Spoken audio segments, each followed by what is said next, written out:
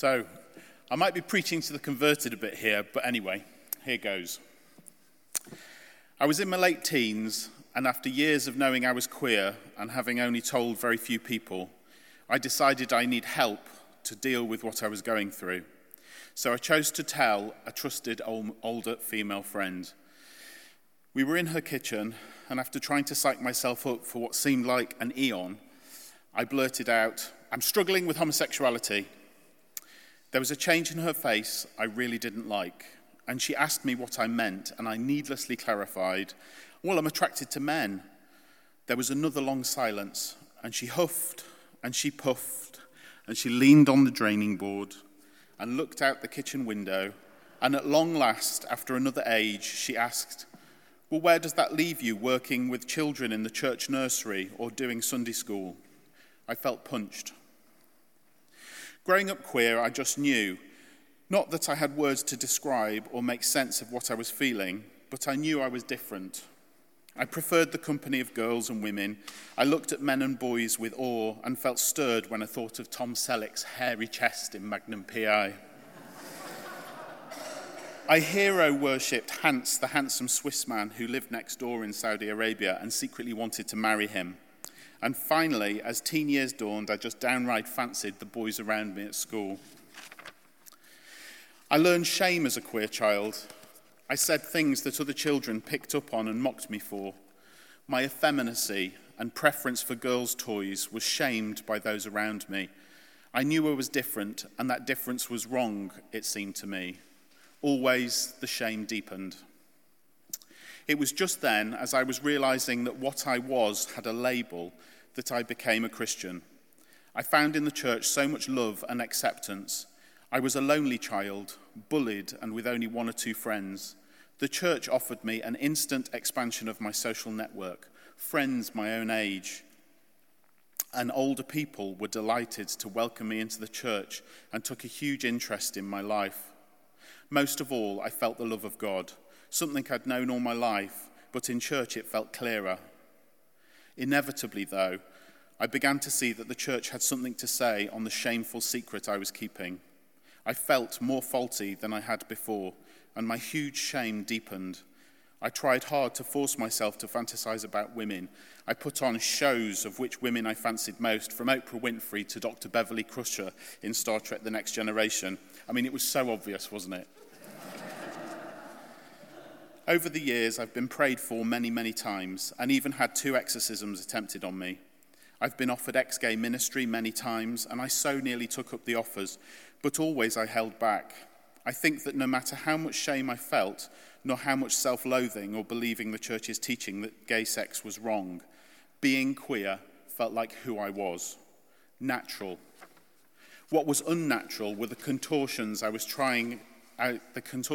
attempting, trying to make it otherwise, the knots I was tying in my identity that strangled the life out of me. In 1993, I came to London and met friend of St. Luke's, Rob Francis, Denise Ward, Helen Camoir, and my puppeteer friend from Israel, Sharon Silva. They all showed me in different ways that being true to who I was far more honest and important than trying to conform to what I began to see as faulty church teaching. I was in my early 20s and thought it was time I told my mum. We were in the kitchen. Mum sat in her chair doing the crossword, fag in hand, brew on the side. I sat in the pine rocking chair, my stomach getting more and more tight with each rock. "Mum, I've got something to tell you." "Oh God, what have you done?" came the reply. "I'm gay," I said. She huffed and she puffed. She put her pen down and she took a deep, long drag on her fag.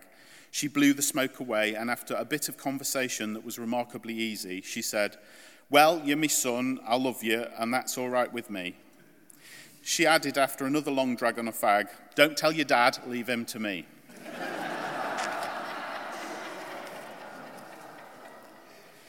You see, it was around people from St. Luke's I began to see another way. I realized that the Bible had been mistranslated, misused, and misinterpreted, shoehorning contemporary LGBTQ+ experience into passages commenting on very different times and sets of cultural norms.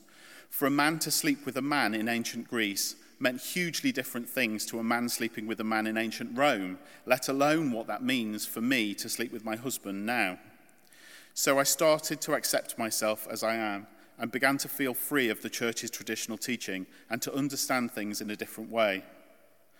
No matter how much understanding I have of how the Bible has been misused and how much I live an out queer life, I'm still affected by the shame that I learned as a child, which was cemented in place by my teen years in a conservative church.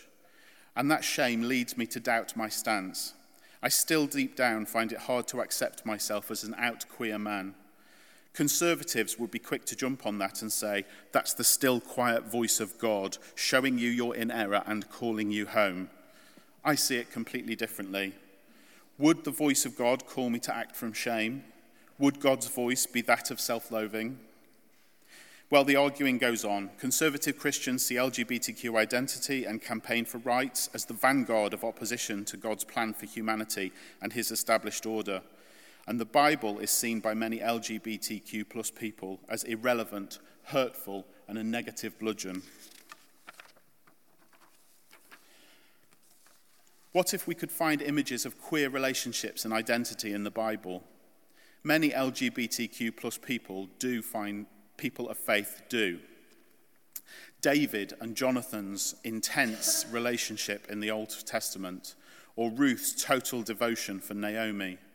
Jesus himself with his beloved disciple John, who lay on his breast even at the Last Supper, the only male disciple to remain faithful throughout the crucifixion. And don't even get me started on what Christ gets up to in the non-canonical Gospels. But for me, the most important one is the story we heard in Matthew's Gospel today.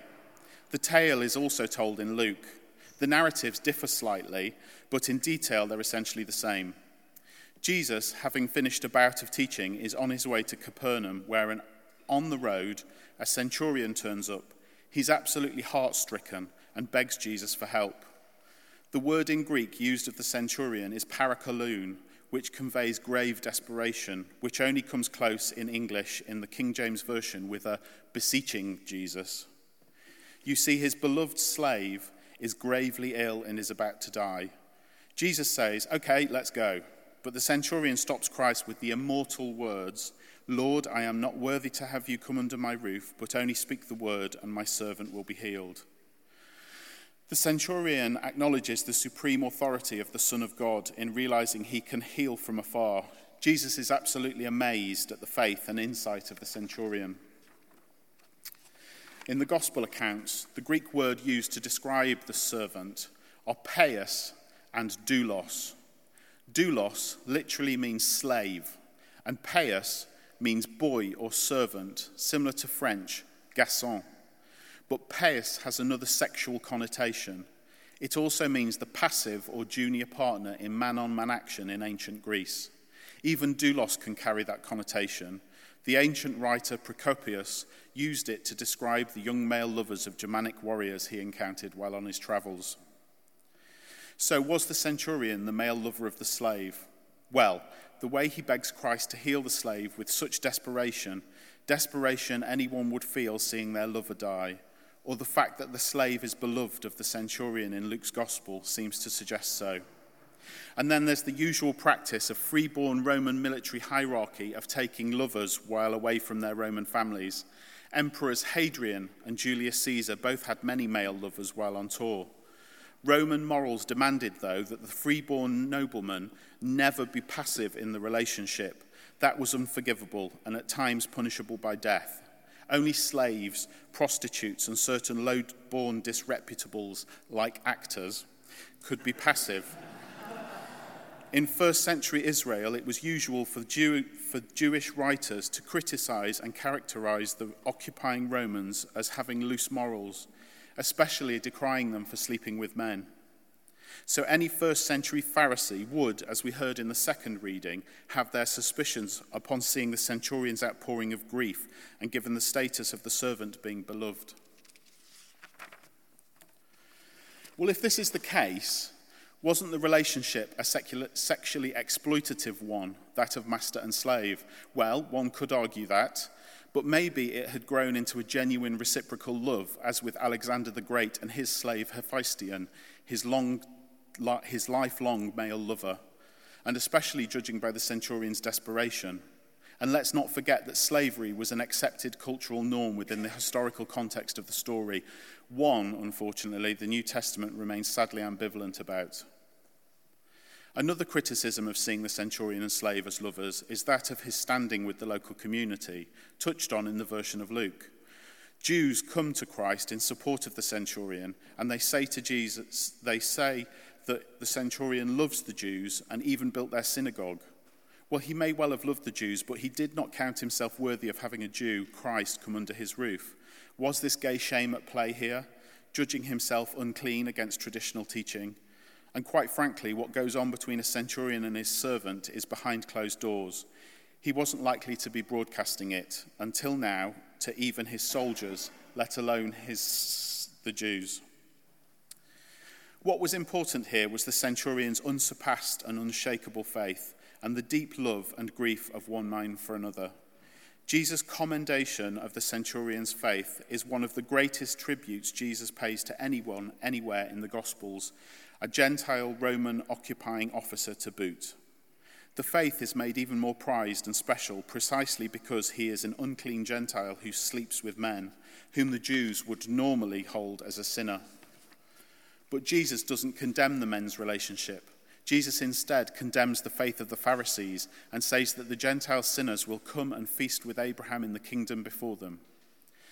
Do we as Christians get caught up in our own legalism and forget the deep spirituality of the LGBTQ plus community, those that we consider to be outside the will of God? Will we not be thrown into the outer darkness while God embraces those who are queer, those that we judge to fail and recognize Christ in? Daniel Helmeniak says in his ace book, Sex and the Sacred, Gay Identity and Spiritual Growth, we cannot conclude Jesus' silence on the relationship meant he approved of it. We don't know what Jesus was thinking. But still, in the light of the often heard claim that homosexuality is the paradigm of human opposition to God's plan for creation, it is peculiar Jesus never spoke out against same-sex behaviors, especially when he was confronted with the Roman centurion. It is open to speculation, but as a queer man, I find enormous resonance with the story. I love the church. I work for its existence, though by its traditional teaching I am considered an outsider. Jesus calls me and affirms my faith despite that teaching, and in him I feel peace, regardless of the poison left in me from years of condemnation. Growing up queer can be difficult, especially in religious homes, Christian, Jewish or Muslim, or homes where one doesn't know any other queer people. We learn shame and self-loathing. We grow up feeling alone and scared of people finding out our secret, and scared of a God who, it seems, would judge and condemn us. It's important that the church stop its narrative of demonizing queer people. It may argue it's not being homophobic, nor that it's hurting people, just trying to lead them into healing, but all it's doing is leading teenagers into years of self-doubt, self-loathing, and that too often leads them to take their own lives. Research has found that attempted suicide rates Research has found that attempted suicide rates and suicidal thoughts among LGBTQ plus people is significantly higher than among the general population. And another study particularly highlighted the link between suicide and queer youth from religious backgrounds. Lizzie Lowe was a bright, talented teenager who lived in the suburbs of Manchester. She took her own life a few years ago, aged just 14. She was from a church family and felt that her sexuality wouldn't have been accepted or tolerated by her church or the parents. Part of the huge tragedy of the story is that prior to her death, her church wasn't even anti-LGBTQ+, it's just that it never talked about it. Since then, the church has made sure it's known as a welcoming place for queer people in the hope that this doesn't happen again. It's really important for these reasons that children are given positive LGBTQ plus stories and role models in primary and secondary schools, because they may be queer, and that positive narrative might just help them start to come to terms with who they are, being from backgrounds that might not affirm their identity. It certainly would have helped me, that fey queer kid who knew beyond a shadow of a doubt that he preferred men and loved Christ. Happy Pride Month.